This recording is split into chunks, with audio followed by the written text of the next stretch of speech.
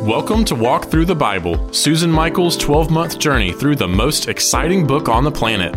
It will transform your life one page at a time. Be sure to subscribe for future episodes that will ignite your faith and bring your Bible to life. Now, let's join our host, Susan Michael. Well, hey there, welcome back. This is Walk Through the Bible Week 38. We're reading this week in the Daily Bible the dates of September 17 through the 23rd, or the pages 1202 to 1238. This week, we get to spend some time back in the Psalms. What a relief after all of this judgment and all of this hardship.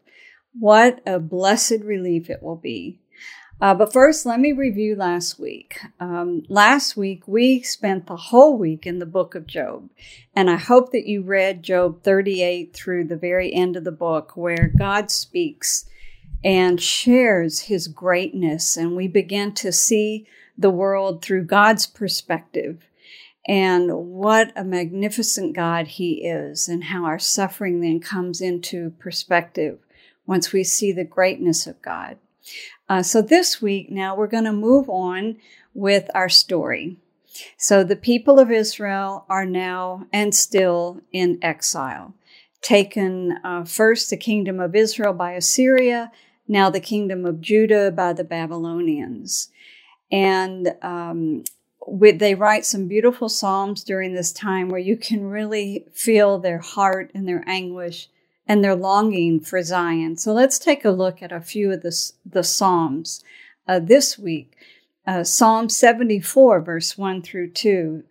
O God, why have you rejected us forever? Why does your anger smolder against the sheep of your pasture? Remember the nation you purchased long ago, the people of your inheritance, whom you redeemed. Now, what is the psalmist talking about here? But they were redeemed from slavery in Egypt. Their bondage was, you could say, paid for, but they were delivered. They were redeemed. And here it uses the word purchase, because often with redemption, there is a price. And so let's look on then in that same psalm, a few verses later, verses 4. And actually verse 7 and 9. Your foes roared in the place where you met with us. Where is that?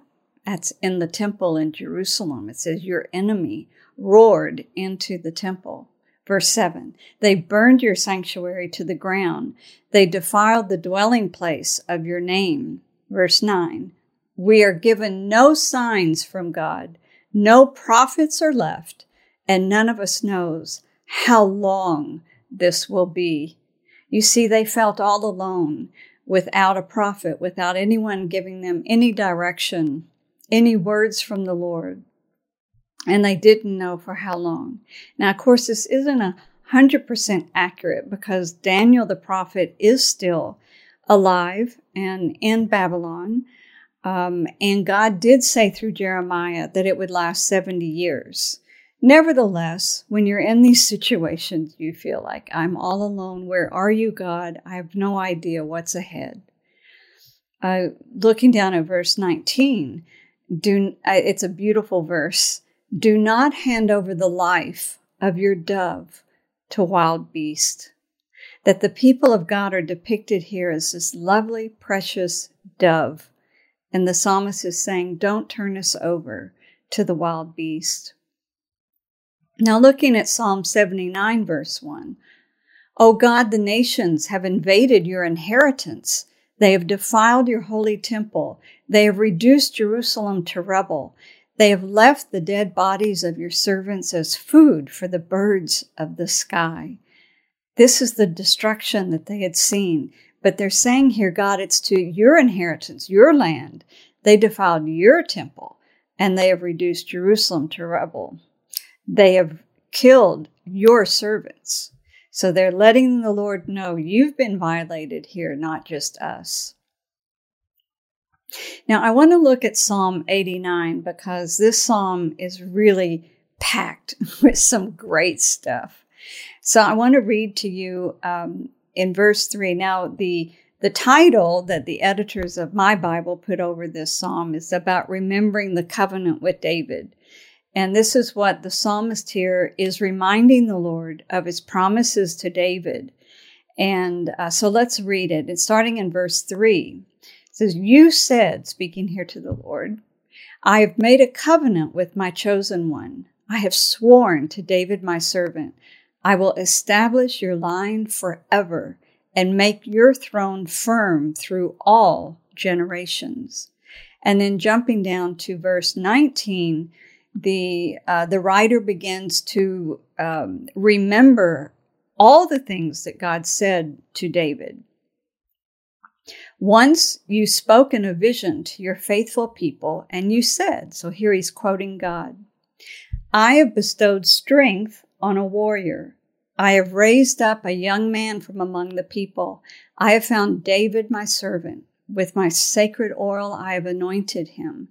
My hand will sustain him. Surely my arm will strengthen him. The enemy will not get the better of him. The wicked will not oppress him. I will crush his foes before him and strike down his adversaries. My faithful love will be with him, and through my name his horn will be exalted. I will set his hand over the sea, his right hand over the rivers. He will call out to me, 'You are my Father, my God, the rock, my Savior.' And I will appoint him to be my firstborn, the most exalted of the kings of the earth. I will maintain my love to him forever, and my covenant with him I will never fail. I will establish his line forever, his throne as long as the heavens endure." So here the psalmist has just repeated the story of how God chose David, how he made him a warrior, how he anointed him, how that he made these promises to David, that his love would be with him forever and his covenant would never fail with David. Then going on, he said, this is what the Lord says, though, about David. "If his servants forsake my law and do not follow my statutes, if they violate my decrees and fail to keep my commands, I will punish their sin with the rod, their iniquity with flogging. But I will not take my love from him, nor will I ever betray my faithfulness." So here he's saying, even if the descendants of David sin, and I punish them for their sin, still I will not take my love from him, nor will I ever betray my faithfulness. I will not violate my covenant or alter what my lips have uttered. Once and for all, I have sworn by my holiness, and I will not lie to David, that his line will continue forever and his throne endure before me like the sun. So the psalmist is saying, God, you said, even if we sin and even if you punish us, that your promises are still true, that you're faithful to your covenant. And then starting here in verse 38, it says, "But you have rejected, you have spurned, you have been very angry with your anointed one." And it goes on and on about you have rebuked what you have done to us, O God. And then in verse 46, that section ends with, "How long, Lord, will you hide yourself forever?" And then verse 49, he finally says, "Lord, where is your former great love, which in your faithfulness you swore to David?" How many times have you felt like the psalmist here, where you've cried out to the Lord and you've reminded him of his promises to you? And finally you say, "Lord, where is your faithfulness? Are you going to fulfill your promises?" We can so relate with the psalmist here. We can relate with the children of Israel during this time of not knowing, where are you, God? They were in the midst of exile.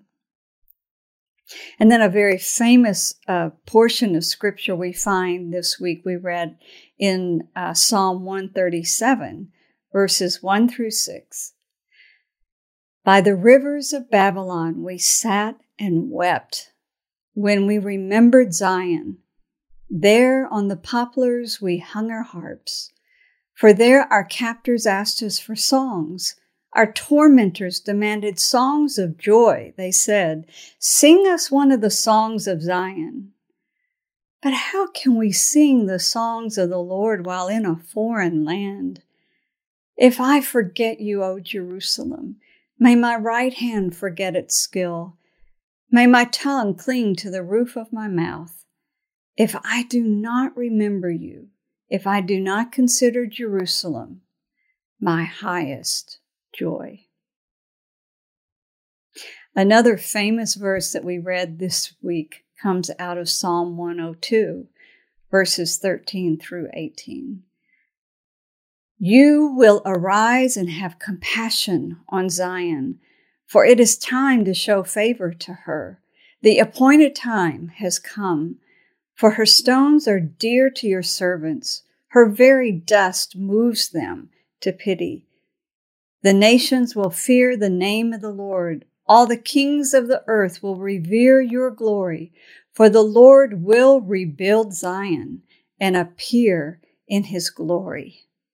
He will respond to the prayer of the destitute. He will not despise their plea. Let this be written for a future generation, that a people not yet created may praise the Lord. You know, here it seems like the exile was about to come to an end. And this psalm was written saying, it's time now. The time has come. The appointed time is here for you to favor Zion, for her stones are dear to your servants. Her very dust moves them to pity. You know, today when you go to Israel and you see the archaeology and they're dusting, they go in, they don't dig into the stones because they don't want to destroy anything.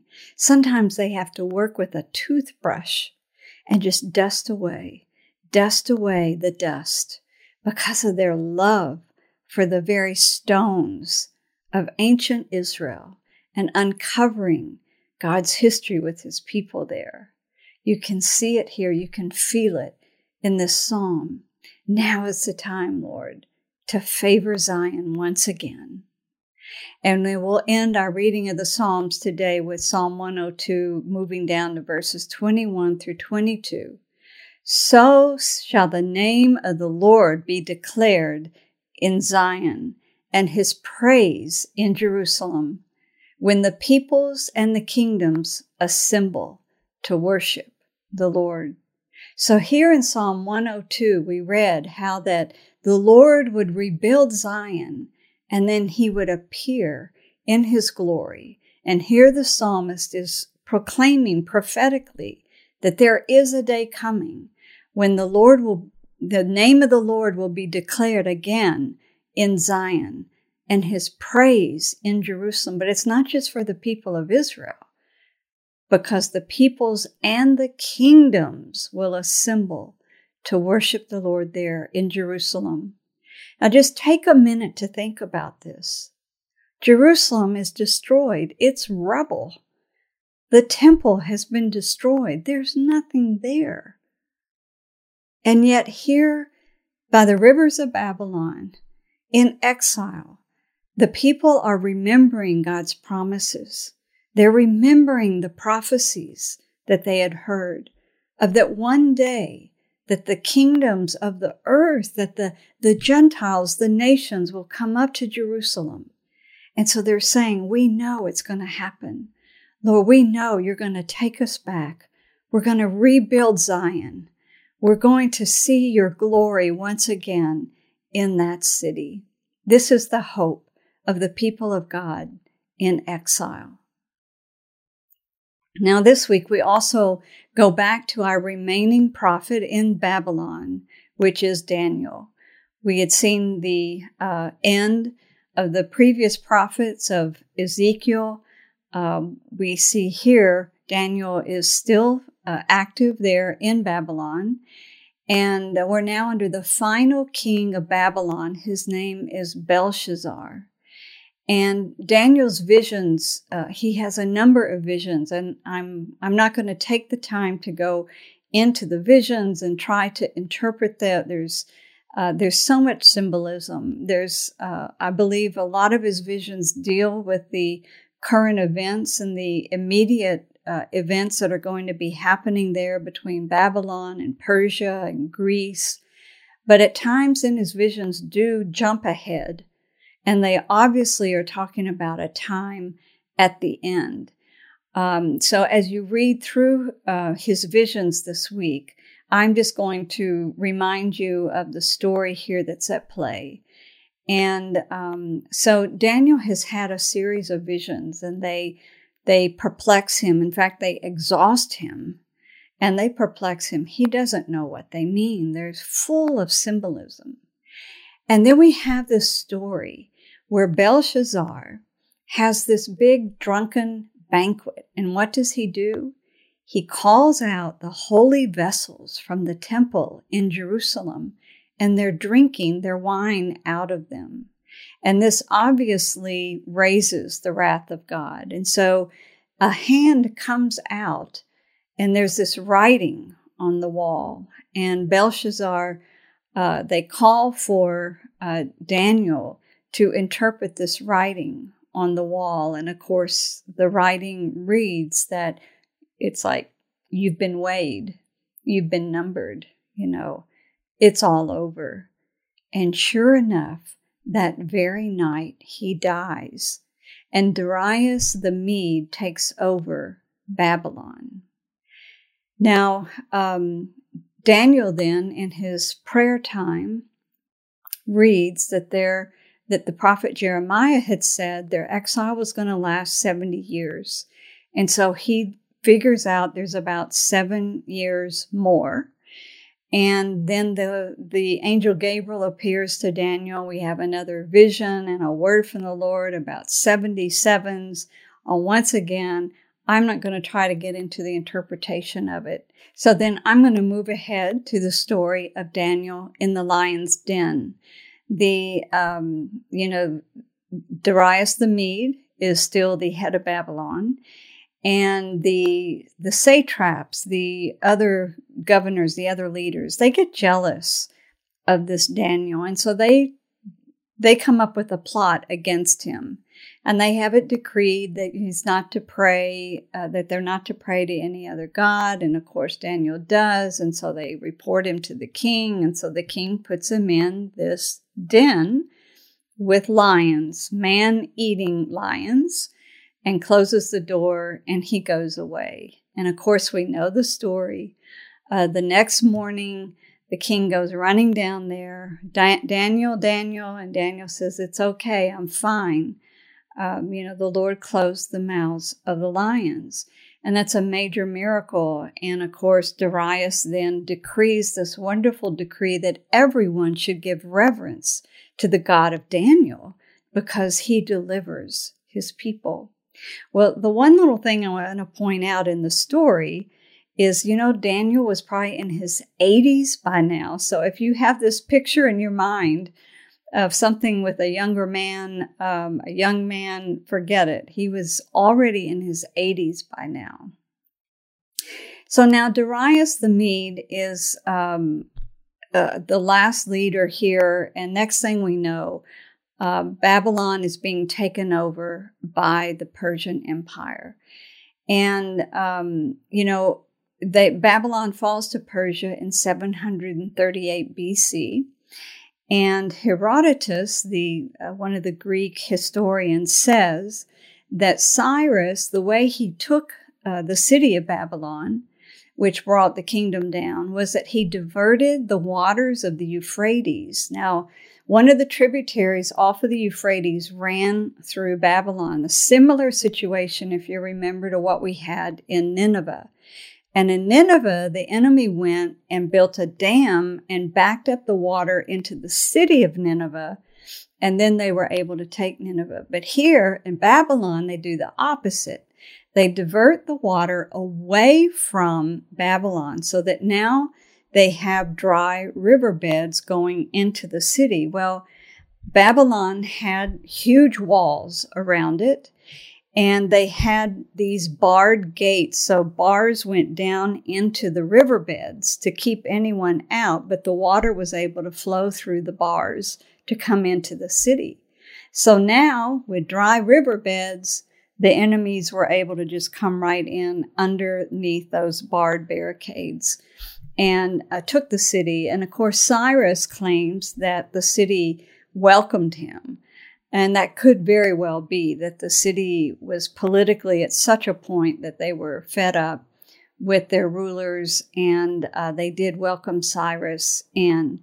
It's interesting, Jeremiah 51, verse 58, mentions the walls of Babylon and the very high gates being burned. Now, we do know that Babylon had 2 walls around it. It was a very well-fortified city. And the outside wall was 12 feet thick, and the inner wall was 21 feet thick. That is such a very thick wall.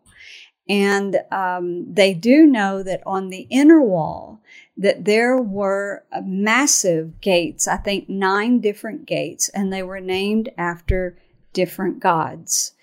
And so the prophet Jeremiah is predicting the destruction of this. And whereas Cyrus tries to make it sound a little more peaceful than maybe it really was, we do know that one of the gates has been uncovered by the archaeologists, and it's been taken to Germany. It's in the Berlin Museum, and I saw it.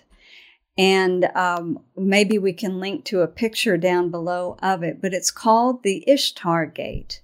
And it's beautiful. It shows how that the walls around Babylon were just beautiful. They were blue. They were ornate with design in it, and really it was magnificent. And they also, in the Berlin Museum, they have a replica of the Ishtar Gate. And what it showed is not just the gate and the city walls, but this huge promenade that led up to the gate. And they had these lions on pedestals lining this road that went up to the Ishtar Gate. It was beautiful. So we'll try to show you a picture of that. And so I just thought I'd mention that. Then, so in Jeremiah 50, he predicts the fall of Babylon to an army from the north, which did happen, and said that in those days, the children of Israel will ask the way to Zion. This is Jeremiah 50, verse 2. And sure enough, when Babylon fell to Persia, the king of Persia, Cyrus, immediately decreed that the peoples of the kingdom that had been taken were allowed to return and to build the temples of their gods, because he had a respect for the various gods throughout the kingdom. And so the Jewish people record in the Bible the decree that allowed them to go back. But it seems very in keeping with history that Cyrus did allow this type of return and rebuilding of their temples. So what Jeremiah predicted here is that out of the north a nation will come, and in those days the children of Zion will ask for the way to Zion. And they did. They said, okay, we get to go back now. How do we go back? And this begins the return. What a relief. We're no longer singing our songs of Zion next to the rivers of Babylon. We can go home and once again sing the songs of Zion in Jerusalem.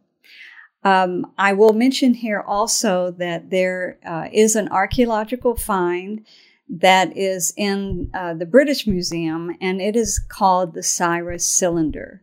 It is a cylinder, and on that cylinder is the decree of Cyrus, where he talks about the allowing some of the temples to be rebuilt. Now, this cylinder doesn't mention the Jews or Israel or Jerusalem, but once again, it corroborates the earlier story that he did allow the Jews to go back. So this begins the return from Babylon. And it says that he allowed them to take back the vessels that had been carted out of the temple in Jerusalem. And it lists 5,400 articles of gold and silver that were allowed to be taken back to the temple. And so they go back in 538. By 536 BC, the foundation of the temple has been laid. And I'm going to end today with this last verse because I find it to be a comical one. As sad as it is, it's comical. So in Ezra chapter 3, Ezra begins to tell us the story of the return, Ezra 1 through 4. So looking in chapter 3, verses 12 through 13, it tells this very comical account of how that once the foundation had been laid in the temple, how that they gave a shout to the Lord. They were so excited about it. And then it says this in verse 12, "But many of the older priests and Levites and family heads who had seen the former temple wept aloud when they saw the foundation of this temple being laid, while many others shouted for joy. No one could distinguish the sound of the shouts of joy from the sound of weeping, because the people made so much noise, and the sound was heard far away." What a perfect picture of this return from exile. It is with great joy and excitement they begin the rebuilding, but oh, how far they are from the previous glory of the temple, of the previous glory of Jerusalem. So much so that those that had seen it in its previous glory wept just as loud as others were shouting for joy. What a perfect picture of the story of the return, which we will finish next week. But in the meantime, enjoy the reading of these Psalms this week and of the amazing story of how God allows the Jewish people to begin to return to their homeland, thanks to Cyrus, the king of Persia. And I'll see you back here next week. And until then, God bless. We hope you have enjoyed this episode of Out of Zion with Susan Michael. Be sure to subscribe to Out of Zion now on Apple Podcasts, cpnshows.com, YouTube, or wherever you like to listen and learn. Out of Zion with Susan Michael is a production of ICEJ USA, all rights reserved.